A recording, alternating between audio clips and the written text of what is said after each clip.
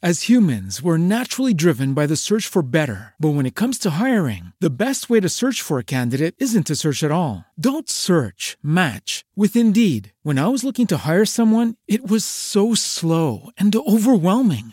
I wish I had used Indeed. If you need to hire, you need Indeed. Indeed is your matching and hiring platform with over 350 million global monthly visitors, according to Indeed data, and a matching engine that helps you find quality candidates fast. Ditch the busy work. Use Indeed for scheduling, screening, and messaging so you can connect with candidates faster. And Indeed doesn't just help you hire faster. 93% of employers agree Indeed delivers the highest quality matches compared to other job sites, according to a recent Indeed survey. And listeners of this show will get a $75 sponsored job credit to get your jobs more visibility at Indeed.com/podcast. That's Indeed.com/podcast. Terms and conditions apply.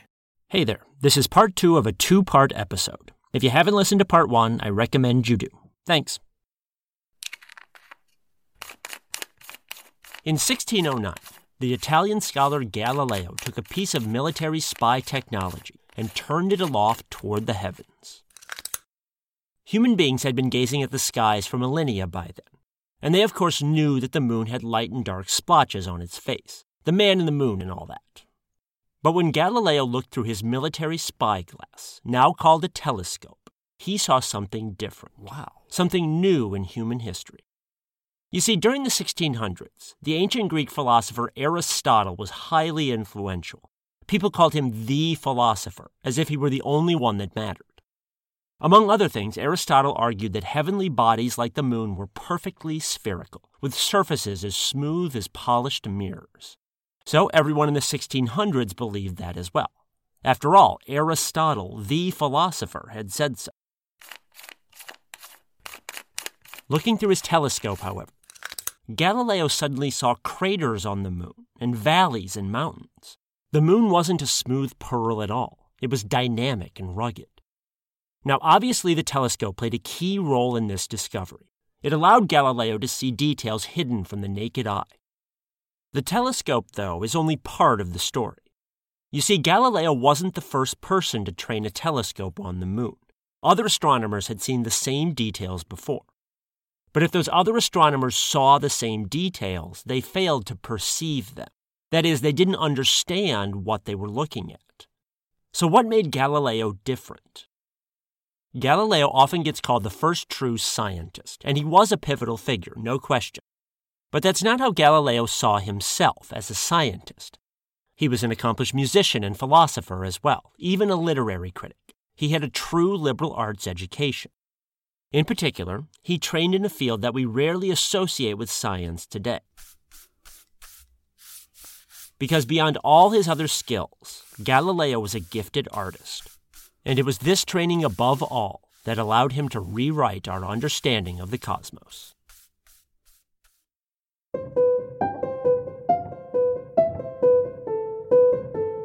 Hi, I'm Sam Keene, and you're listening to The Disappearing Spoon, a topsy-turvy, science-y history podcast, where footnotes become the real story.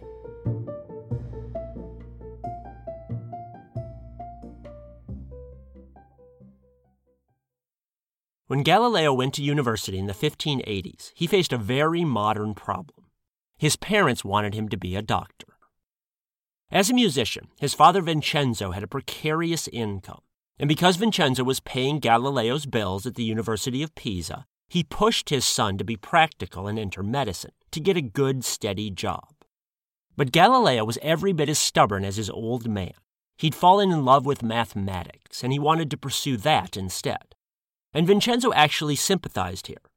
While studying music theory, Vincenzo had learned a fair amount of math himself, and he'd been touched by the abstract beauty of the field. So in 1583, father and son compromised. Vincenzo agreed to pay for one more year of his son's tuition to study math, after which Galileo would be on his own. It didn't take long for the young scholar to make a splash. He in fact used his math skills quite brilliantly during a close reading of that beloved Italian classic, The Divine Comedy of Dante. Just like nowadays, most people reading the Divine Comedy then flip straight to the part about hell, the Inferno. It's full of gruesomely clever tortures and lurid tales of debauchery and sin. It's more fun than the boring bits about heaven. And because Dante described hell in such detail, his fans were moved to reconstruct hell's geography and architecture. In doing so, these fans knew that Dante's hell was fiction. It was more like a game for them, like people making maps of Westeros today or inventing grammars for Klingon. They liked the immersion and the intellectual challenge. Galileo's first question involved Lucifer, who was trapped in ice at the very bottom of hell.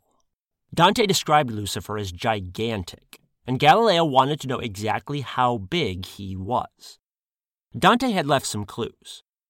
In an earlier circle of hell, he mentioned the giant Nimrod, and said that Nimrod's face was as tall as a famous pine cone sculpture in Rome, near St. Peter's Basilica. Well, the pine cone stood 11 feet tall, and Galileo knew from his art training, which emphasized the proportions of the human body, that the human face is roughly 1/8 of our body length. So with an 11-foot face, Nimrod must have stood 88 feet tall. As for Lucifer, Dante mentioned that he was even bigger than Nimrod. Specifically, Lucifer's arms were longer than Nimrod's arms, to the exact same proportion and degree that Nimrod's arms were longer than Dante's arms. Dante stood roughly 6 feet tall, and again Galileo knew that our arms are roughly 1/3 of our height. From this, Galileo calculated that Lucifer must have stood 3/4 of a mile tall, over 1,000 feet taller than the tallest building on Earth even today. Pretty impressive. Next thing, Galileo turned to the structure and size of hell itself. Dante had described hell as one giant cone. Its tip was at the center of the Earth, and its domed roof was part of the Earth's surface. Based on more close reading of the text, Galileo determined that hell was 3,200 miles across, longer than from Maine to San Diego. Galileo then asked himself an imaginative question. Given that size, how thick would the domed roof of hell need to be to prevent it from collapsing? Now, Galileo actually blundered at first in answering this question. He started with the dimensions of an existing dome, the famous Duomo over the cathedral in Florence. That dome was 147 feet across and 13 feet thick. Then Galileo simply scaled that up for a 3,200-mile wide hell. This gave hell a roof of around 300 miles thick. But Galileo eventually realized that simple scaling wouldn't work, and would in fact lead to a catastrophic collapse.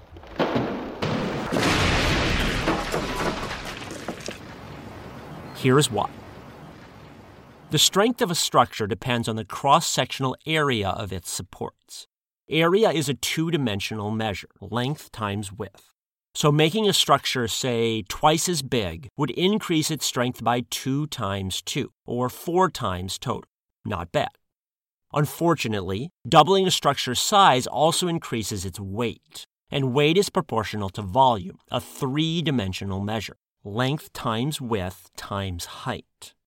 So doubling a structure's volume increases the weight by 2 times 2 times another 2. That's 8 times more weight. In other words, the weight, a 3D quality, always grows faster numerically than the strength, a 2D quality. And the more you scale something up, the further the strength lags. So if you want to prevent a roof from collapsing, you have to more than double the thickness to keep up. Now again, Galileo blundered at first in not realizing this, which I have to admit makes me feel a little better, to know that even the great ones make mistakes. But once he corrected himself, Galileo realized that the roof of hell would be so thick that there wouldn't be any room for the sinners below it. They'd be squashed.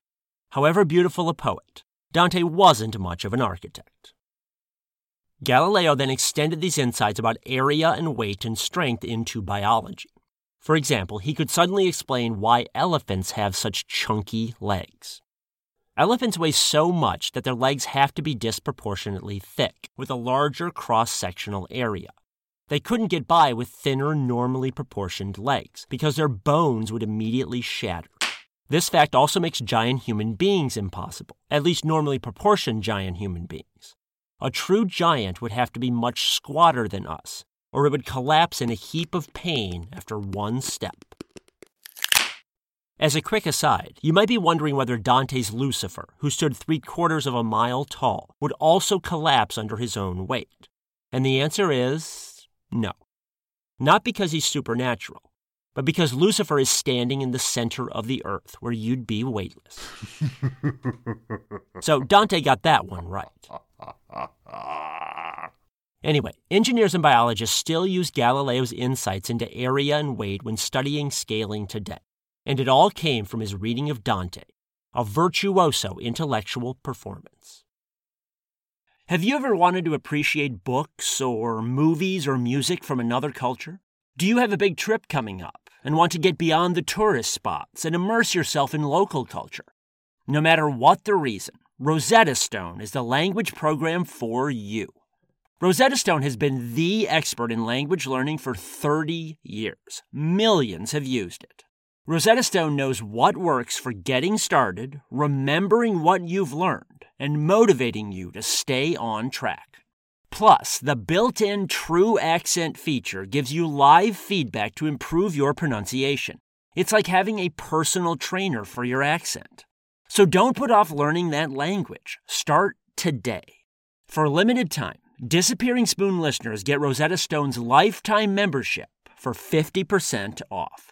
That's 50% off unlimited access to 25 language courses for the rest of your life.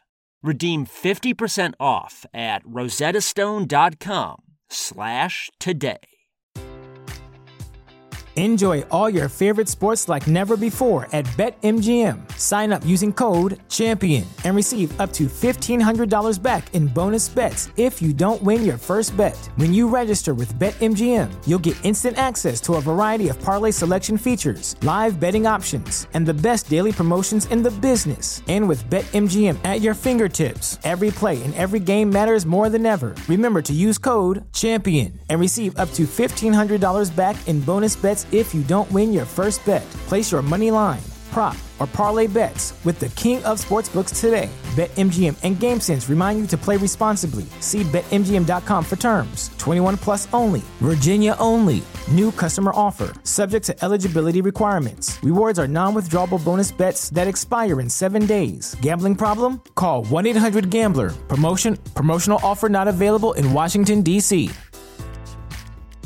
And in some ways, this engineering insight was just a prelude into Dante's truly monumental fusion of astronomy and art. As a young man, Galileo had trained in painting and drawing at the prestigious Academy of Drawing in Florence. In particular, he studied chiaroscuro, the use of light and shadow. It's a bit of an oxymoron word, a portmanteau of the Italian words for clear and light, chiaro, and obscure darkness, oscuro. Nowadays, chiaroscuro is mostly associated with painters like Caravaggio and Rembrandt. These painters often spotlit the central figure in their works, with darkness enshrouding the rest of the canvas. You can see some examples of this on my website, along with the bonus episode for subscribers. More generally, chiaroscuro refers to the use of light and shading to create a sense of fullness and depth. Essentially, artists use shading and shadow to build three-dimensional images. This was the key technique that Galileo used to understand the moon. Again, Galileo wasn't the first person to study the moon through a telescope. 4 months before him, in mid-1609, an English scholar named Thomas Harriot stayed up late one night and turned what he called a perspective tube toward the moon to see what he could see. Now, telescopes back then weren't the high-powered marvels of today.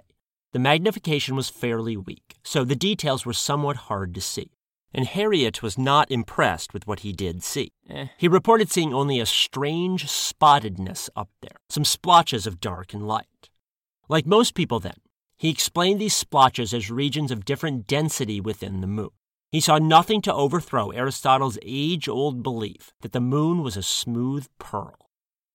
But when Galileo picked up his telescope, he saw something different. He saw the scene as an artist would, with an artist's eye. He saw the moon lit by a point source, the sun, and the so-called splotches on its surface were really evidence of 3D features, craters and mountains and valleys, all of which break up the sunlight and cast shadows. To an artist, the moon didn't look smooth at all. It was pitted and craggy. Galileo then used his artistic skills to sketch what he saw with his own hands, producing some hauntingly beautiful images, full of pale shadows. Galileo's eye was even sharp enough to estimate the size of a few mountains on the moon. He guessed 4 miles tall, pretty close to the true figure of 3.3 miles. Overall, Thomas Harriot was a smart guy, an accomplished astronomer and navigator. So it wasn't just brains that made Galileo a genius and Harriot an also-ran. It was Galileo's skill with chiaroscuro. His artistic training, in other words, made him a better scientist.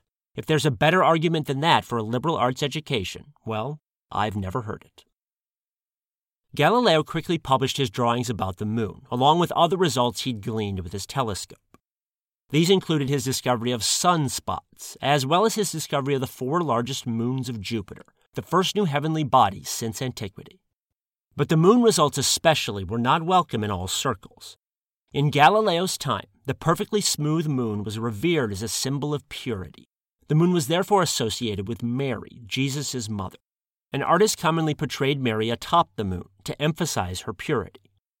In fact, Galileo's friend, the painter Cigoli, had planned to do a fresco of Mary standing atop the moon for the Vatican's Pauline Chapel, which sits next to the Sistine Chapel. Cigoli wanted to call the work the Immaculate Conception. But then Cigoli heard Galileo's discoveries about the rugged geography of the moon. And all afire, Cigoli decided to show the moon in his fresco with dimples and craters. If Galileo had first drawn on art to boost his science, Galileo's science was now bending back and influencing art. But however inspiring that art-science fusion sounds today, the Vatican was less amused. How could Cigoli dare place the all-hallowed Mother of God on an ugly, pitted moon? It was a sacrilege. The Vatican ultimately let Cigoli's painting remain on display, but they vetoed the Immaculate Conception as the title, since the moon in the fresco was far from immaculate.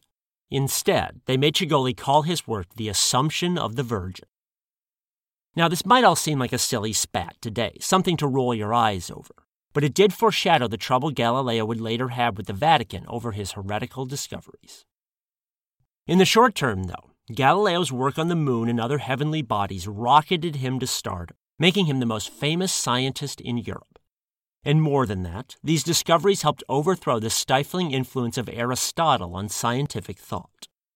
Aristotle and his disciples had always drawn a sharp line between the heavens and the earth. The earth was vulgar, low, corruptible. Dante placed hell inside earth for a reason. The heavens, meanwhile, were pure and eternal.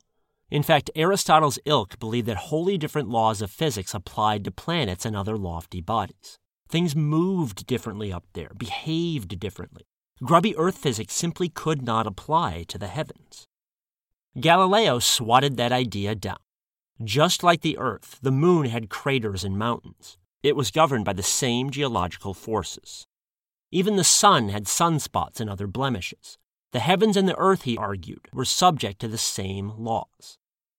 This idea of a unified heaven and earth was a big influence on Isaac Newton, who was born the same year Galileo died. Newton, of course, saw that the same law of gravity that made apples fall to the ground also kept the planets spinning around the sun. No one had made that connection before.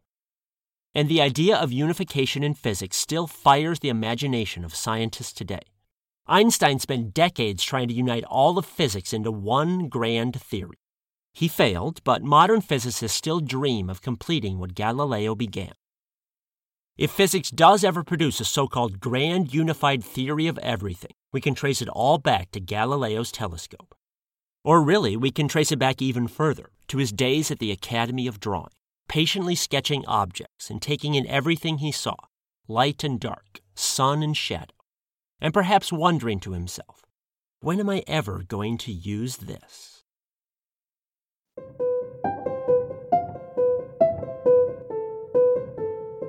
To learn more, visit samkeen.com/podcast. There, you can find more incredible stories from my books, or learn how to book me as a speaker at your school or event. Also, you can ask questions for me to answer on air, or suggest stories for future episodes. Finally, you can learn how to find transcripts, bonus episodes, and signed goodies there by becoming an official supporter. And if you like this podcast, please do your part to keep it alive by becoming a patron through samkeen.com/podcast. I'm listener supported. Spread the word to others as well, both online and in person. Word of mouth means a lot. Also, subscribe in iTunes, Stitcher, or other places, and leave a 5-star review. Thanks for listening to The Disappearing Spoon.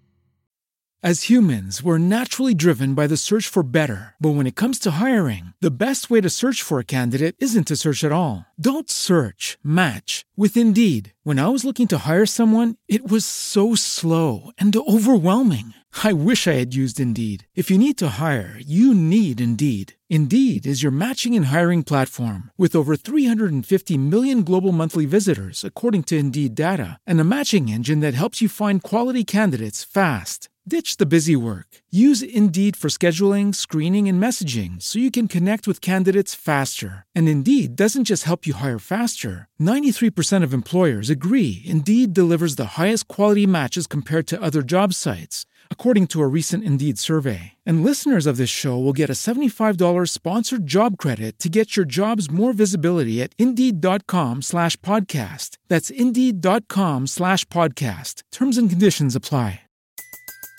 Everybody in your crew identifies as either Big Mac Burger, McNuggets, or McCrispy Sandwich. But you're the Filet-O-Fish Sandwich all day. That crispy fish, that savory tartar sauce, that melty cheese, that pillowy bun. Yeah, you get it. Every time. And if you love the Filet-O-Fish, right now you can catch 2 of the classics you love for just $6. Limited time only. Price and participation may vary. Cannot be combined with any other offer. Single item at regular price. Ba-da-ba-ba-ba.